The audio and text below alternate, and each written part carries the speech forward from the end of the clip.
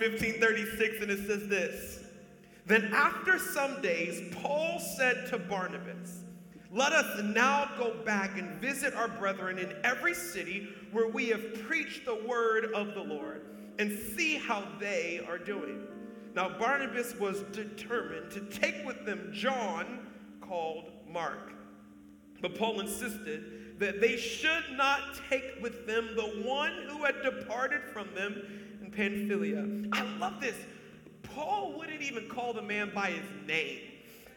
He said, I ain't calling him John or Mark. He's the traitor.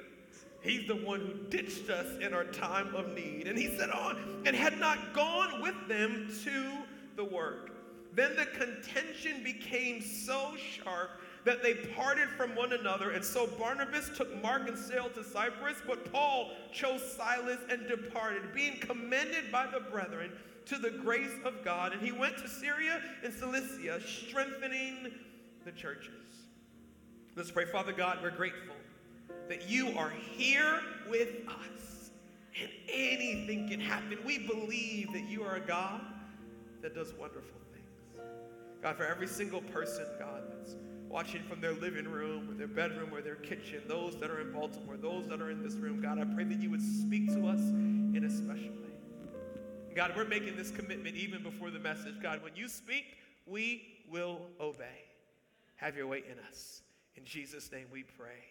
Amen and amen and amen. You guys ready for week 2 of cancel culture? We started a series last week called Cancel Culture, and it's kind of speaking to one of the kind of popular things that are going on right now, and that is that everybody is just getting canceled for any reason at all. Now, I don't want to make it sound trivial. Some people have earned their cancellation. They have said some dumb stuff out the side of their mouth. They have been silent when they should have spoken up or whatever it may be. Some of you are like, what's this cancel culture? I've never heard that term before. Well, according to the Urban Dictionary, to be canceled is to be blackballed, to be shunned, to be avoided. You are dead to me. I'm not dealing with you anymore. And nowadays, you can get canceled for anything. You could get canceled for you look wrong, you say wrong, you go there, you do this. I just don't like the way you smell. You are canceled. And the question is, as believers, as followers of Christ, which we are, somebody say amen. Remember back in the 90s when they had the little bracelets, WWJD, what would Jesus do? As believers, it's not our goal to do what emotions would do or do what payback would do. Or do what that friend who stabbed us in the back or whatever maybe. No, how would Jesus respond to this culture? So here's the question, to cancel or not to cancel? That is the question. Would Jesus cancel? Has Jesus canceled? I find for most people when it comes to, and let me sound, a little bit more psychology and all that, to create healthy boundaries. I find when it comes to distancing yourself from people or whatever it may be, most people fall into 2 categories. Now, I only have a biblical term for one. I can't think of a biblical term for others, but we'll figure it out. The one is what I call the grace category. And they're the ones that they will put up with almost anything. I know you just ran my dog over with your car, but you must have a long day. Maybe you have cataracts. You've been stressed out. There's a lot going on. I get it. We all make mistakes, and I didn't really like the dog anyway, so it all worked out. But they're quick to show grace and forgive and compassion and to put up, you can tell which category I'm in, with a whole lot of foolishness. Then there's the others of us. But to be real, I didn't even like you that much in the first place. And as far as I'm concerned, you do you do me. I'm going on my way. Bye, Felicia. Just quick to say, hey, I'm done. That's your last chance. We don't do 3 strikes. We do 1 strike. You're out. I'm moving. I ain't play baseball, so it is what it is. They're just quick to cut people off, quick to cancel people. Which one as believers should we be? Now, because half the room and half of Baltimore and half online, you fall into both categories. As a believer, you're making an argument for God is grace. We are grace. We should give everybody unlimited grace. On the other hand, you're like, well, nope, I remember a couple verses about don't don't mess with them. And those are the verses that I'm going to choose to read. I love Scripture. This is a rhetorical question. How many people love God's word? Throw it in the chat. Shout me out at Baltimore. How many people, by the way, if you didn't have the privilege of growing up in children's church, let me help you how children's church works. Whenever the teacher asks a question, there's only one answer: Jesus. Who parted the Red Sea? Jesus. No, it was Moses. Well, technically, Jesus' presence was hovering. It's always Jesus. So when the pastor says, do you love God's word? There's really only one answer. One of the reasons why I love God's word is because it's real. And you can go and research all the archaeological digs and all the different things that prove the validity of Scripture. I know Scripture is real because of all the drama in it. If you were trying to make up a book, you wouldn't put the dirt in it. You would try to make it look perfect. Here you have two of the most influential pastors, apostles in Scripture, the Apostle Barnabas and the Apostle Paul. And in Acts chapter 15, we read about the first church split recorded in Scripture. Paul and Barnabas. Barnabas was actually Paul's mentor. He's the one that developed Paul, that taught him the ministry, and they went on a missions trip together where they saw outrageous miracles from God, planted churches all over, and saw thousands of people come to Christ. Well, now it was time for them to go on their second missions trip to check in on the churches that they had planted, and Barnabas wanted to bring a young man by the name of John Mark. Now, John Mark had come with them on half of the first trip. But halfway through, it got a little hairy, and John Mark missed his girlfriend, and he said, I didn't sign up for all of this. So he went back, and he ditched them halfway through the journey. Well, Paul said, look, we're not bringing little snot-nosed little kid anymore. Leave him back home. This is grown man's business. I'm not taking him. Barnabas says, no, we are taking him. He made a mistake, but we're not going to define him by his mistake. He gets a second chance. The Bible said they came into a sharp disagreement. Now, it just leaves it for your imagination. I don't know what sharp means to you, but sharp means to me, it's not just a disagreement.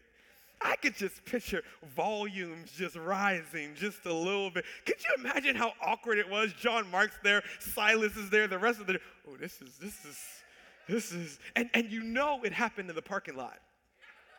Because all the best church history happens in the parking lot. It doesn't happen in the building. Let's take this outside. Now, I don't know if they came to blows. I don't think so. I think Paul, I don't know why. You can judge me. You can think I'm insensitive. I think Paul was more of a kind of a slight guy. And he knew I don't want to throw hands because that's not going to go well. And I feel like Barnabas was more of a prosperous type of fella. He just strikes me as someone he's an encourager. Okay, whatever. I just think Paul didn't want none of it. So they're arguing, and then they decide, you know what, you do you and I'm going to do me. Barnabas said, fine. Paul said, fine. And they went their separate ways. But because I'm nosy, I'm reading this passage, and I'm like, Holy Spirit, who's right? Because somebody got to be right, somebody got to be wrong. Is Paul right for canceling John Mark, or is Barnabas right for being long-suffering and not canceling? So we're going to unpack that. Anybody saw Hamilton, the Broadway show that came out? Me and my wife had the privilege, we were phenomenal friends. We actually went and saw it live, and it just came out on Disney+. So we're like seeing it again and reliving the whole deal. And there's this one scene, and I think it's Alexander Hamilton and Thomas Jefferson, and they're arguing, and they have like this rap battle where they're arguing over their different parts. If you haven't seen it, you have to see it. So I just was writing this message this week, and I just pictured this rap battle between Barnabas and Paul. Chicka, chicka, chicka, let me tell you about. Only problem is I can't rap, so we're going to skip the whole theatrics. But I feel like Paul and Barnabas, if they were here, obviously it's going to start with Paul because Paul had the biggest mouth. Write this down. Here's what Paul would say. Nobody ever has the right to block your destiny. If Paul was here trying to justify his stance of canceling John Mark, here's what Paul would tell you. Hear me. Nobody has the right to block the call of God in your life, to block the destiny that God has for you. Now, I understand, and this is Paul speaking, that as Christians, we should be slow to cancel people. We should be slow to turn our back on people. We should be long-suffering. The Bible says, love your enemies, forgive those who have hurt you. And I get all of that. There is not many reasons that you should cancel somebody from your life. Matter of fact, I believe there's only one reason biblically that you should cancel somebody from your life. And that's when that person is blocking the destiny, the call that God has on your life. You see, you can look at Paul and say, man, how heartless can you be? How could you throw John Mark to the side? Yes, he abandoned you in your time of need one time, but everybody makes a mistake. Give him another chance. Here's what Paul would say. Paul would say, keep reading on. Because in Acts chapter 15, we're arguing on who we should bring along on the journey, but as soon as you get into Acts 16, we find ourselves in prison. Here's what it says in Acts chapter 16, verse 25. It says, but at midnight, Paul and... Notice it didn't say Paul and John Mark. Because if we had brought John Mark on the journey, he would have ditched me, and I would have been in prison by myself.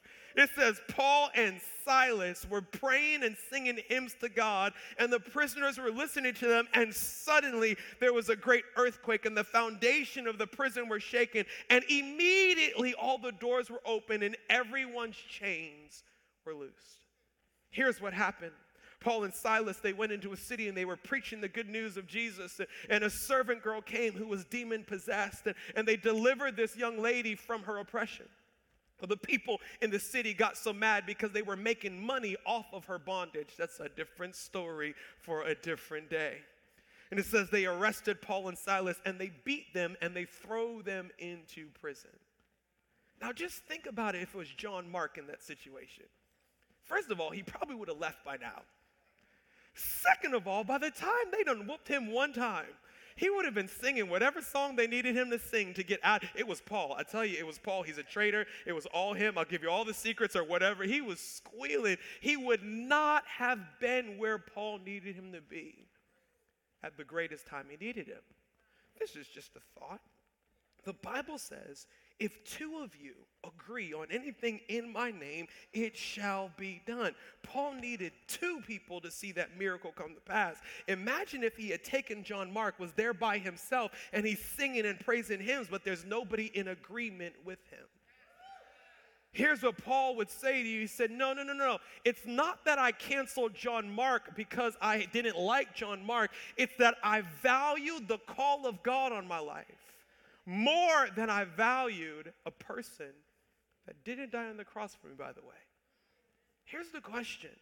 How many of us are valuing personal relationships more than we're valuing the reason why God has left us here on earth and what he has called us to fulfill? Some of us are more loyal to people than we're loyal to our Savior. It's just interesting to me how we are so quick to cancel people that don't have any real impact on our lives. You want to cancel that artist or that politician or I'm not ever going to a movie from this actor again or whatever it may be. I have a question for you. If you never listen to their music again, if you never go to their movie, you've never spoken to them in the first place. Do you think they're even going to know? We're quick to cancel people that don't really have much influence in our life. But you've kept that trifling boyfriend around. I'm going over here. You've been dating him for how long? He still hasn't put a ring on it.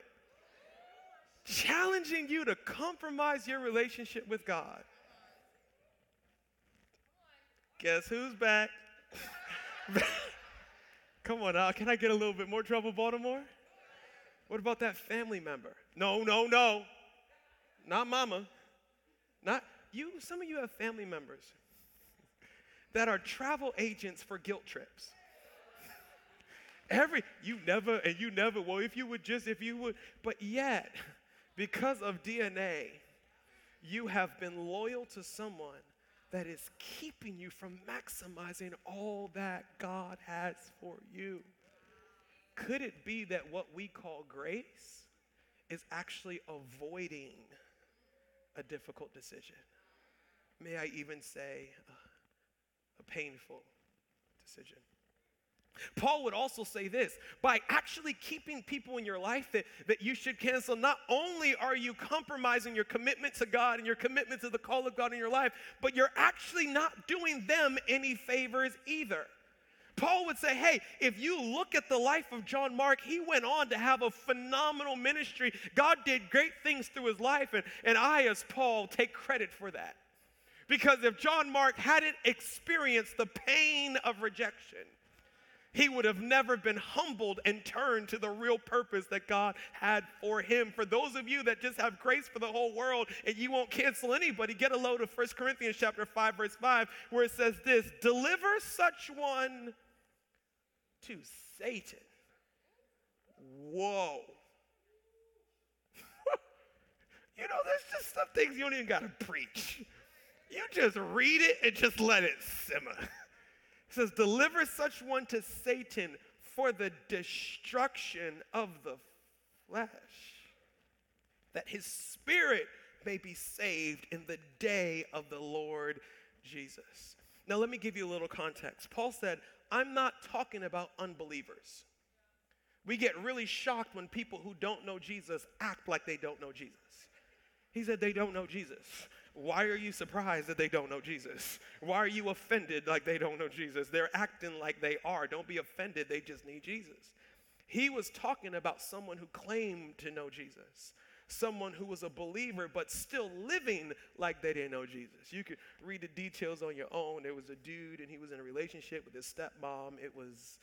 That's about as far as I'm going to go, because it ain't going to be PG if I give you any more details. Read it on your own. But Paul said that type of Christian, you shouldn't even eat with them. Don't let them into your house.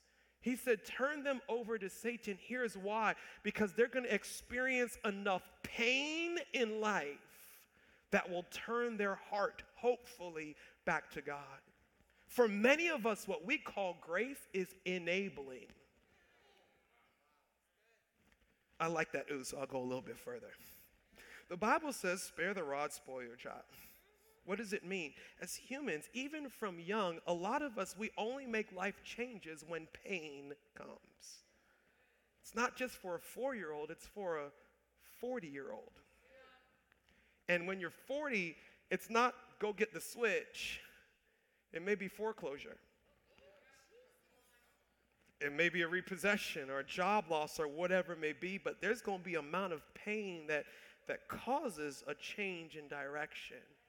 And Paul said, if you keep rescuing people out of the pain of their decisions, you keep them from having to humble themselves before God and get on the right track. Nobody has the right. All right, Paul, I get what you're saying, but Barnabas is like, okay, right. You had your word. Now let me give mine. Write this down. This is what Barnabas would tell you. Everyone has potential. Yeah, nobody has the right to block your destiny, but here's what you have to understand. Everyone has potential. Paul, you're saying that you cut John Mark off to fulfill your calling. Well, what was your calling? Your calling was to reach people. What sense does it make to cut off people to reach? Seems kind of counterproductive. Well, I know you're a Pharisee. You're not that bright, so let me help you out with math.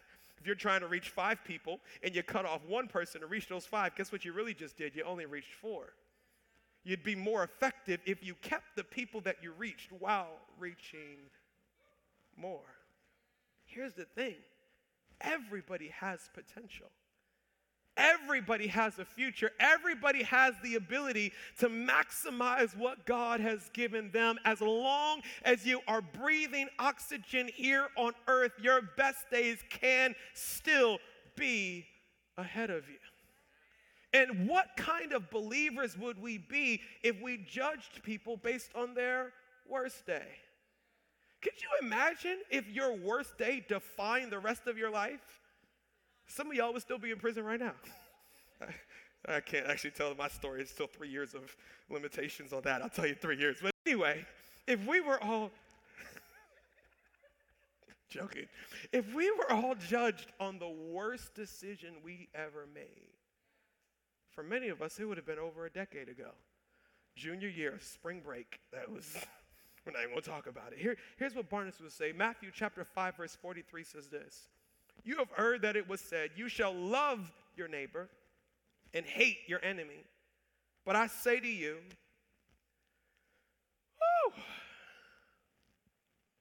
love your enemies. That's a hard one.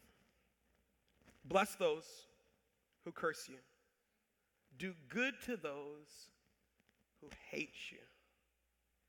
And pray for those who spitefully use and persecute you. That pray for, that's a hard one. You ever finish your prayer time in the morning or whenever you pray during lunch or before you go to bed and you're going about your business and you realize you forgot to pray for something? I can't even find the memory to pray for everything I need.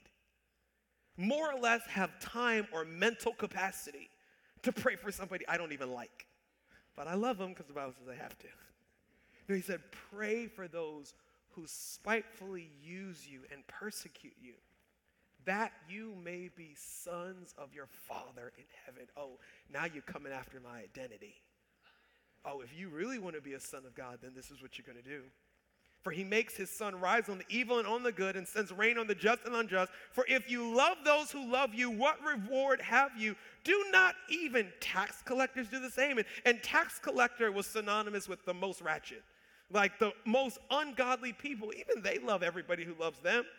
And if you greet your brethren only, what do you do more than others? Do not even the tax collectors do so. Therefore, you shall be perfect, as your Father in heaven is perfect. Well, there goes that whole verse, because I ain't perfect. So thanks for putting that in there. That's my out. I'm not perfect, so I might as well be out try. Well, in the original translation, this word perfect doesn't mean mistake-free. That word perfect means fully developed or fully mature. In other words, what it's saying is if you want to be a mature Christian, you don't write people off just because they spitefully use you or persecute you or lie about you or stab you in the back or whatever it is that person has done to you. Barnabas is saying, actually, the sign of a mature believer is you don't treat people the way that they deserve to be treated. You treat people the way that God's told you to treat them, which means I'm going to love you in spite of what you've said about me. I'm going to pray for you in spite of what you've accused me of. I'm committed to you because of who my Father is, not because of your performance in my life. Another thing that Barnabas would tell you is, can I tell you why Paul is so high and mighty and so quick to cancel other people?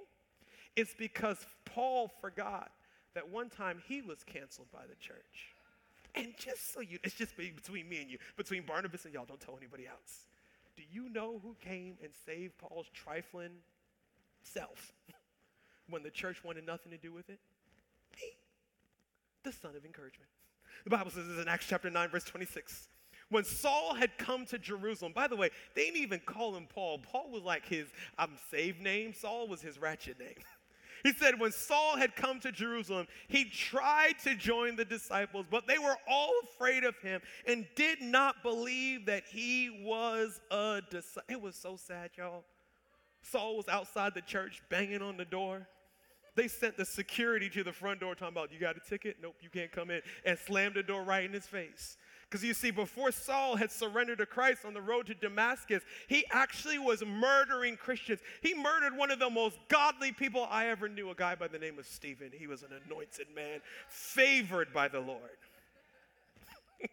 I'm having fun. But when they didn't want anything to do with him, look what it says in verse 27. But Barnabas, yeah, that's me. It means son of encouragement. Took Saul and brought him to the apostles, and I declared to them how he had seen the Lord on the road, and that he had spoken to him, and how he had preached boldly at Damascus in the name of Jesus. The only reason Paul was an apostle is because I stuck my neck out for him.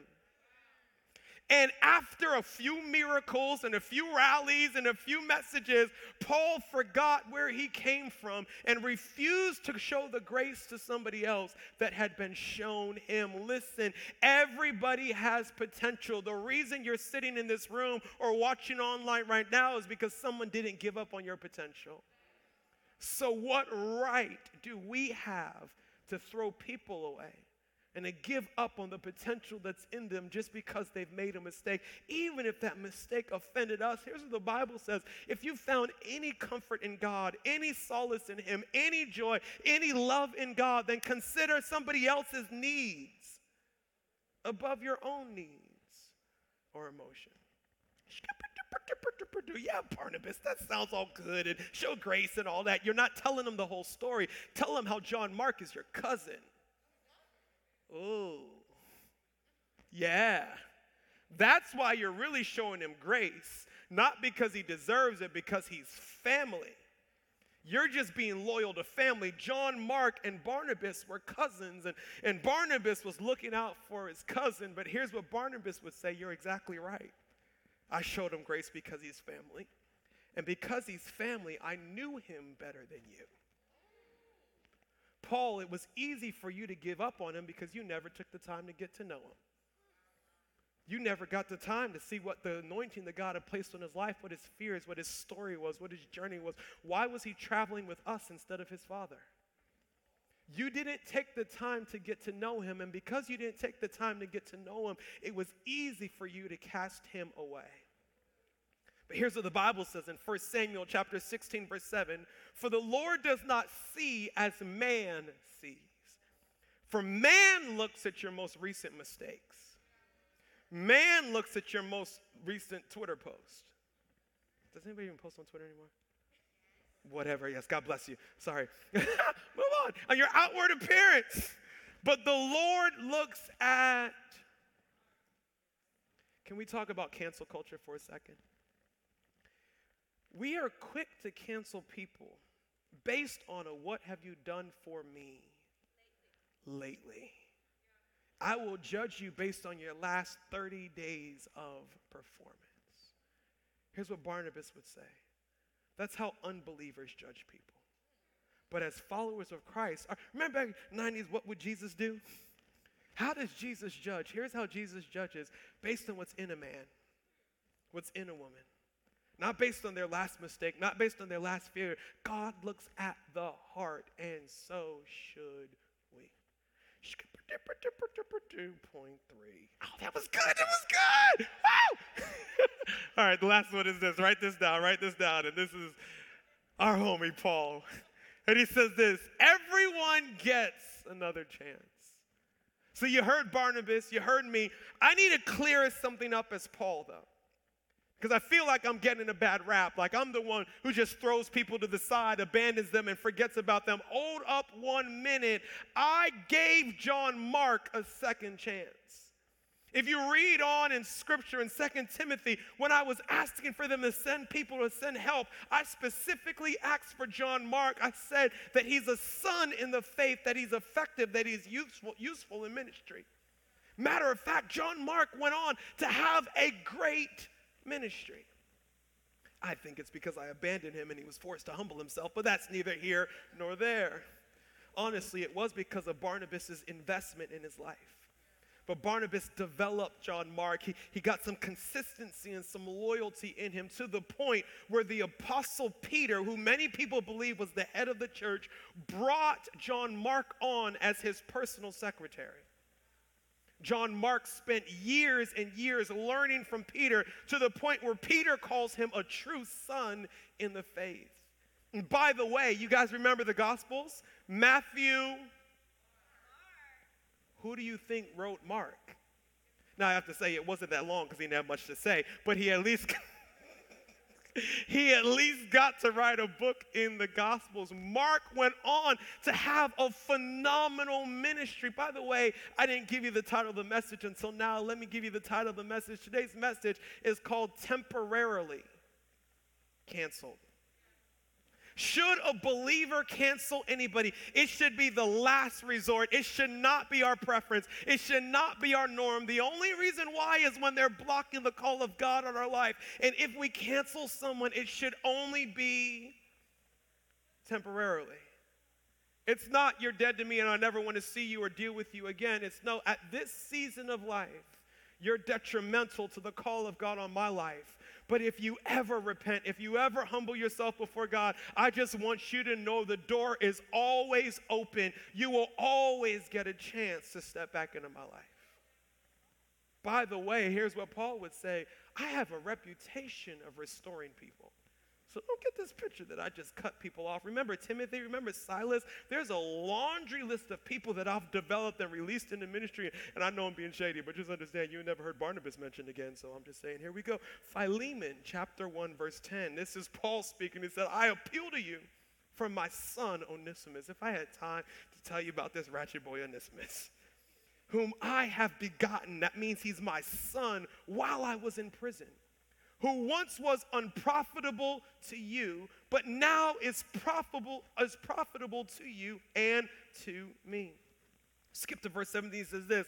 Then if you count me as Paul, if you see me as an apostle, if you see me as a pastor, well, treat Onesimus the same way you would treat me. But if he has wronged you or owes you anything, put that on my tab. I, Paul, am writing with my own hand. I will repay, not to mention you that you owe me. I love how shady the Bible is.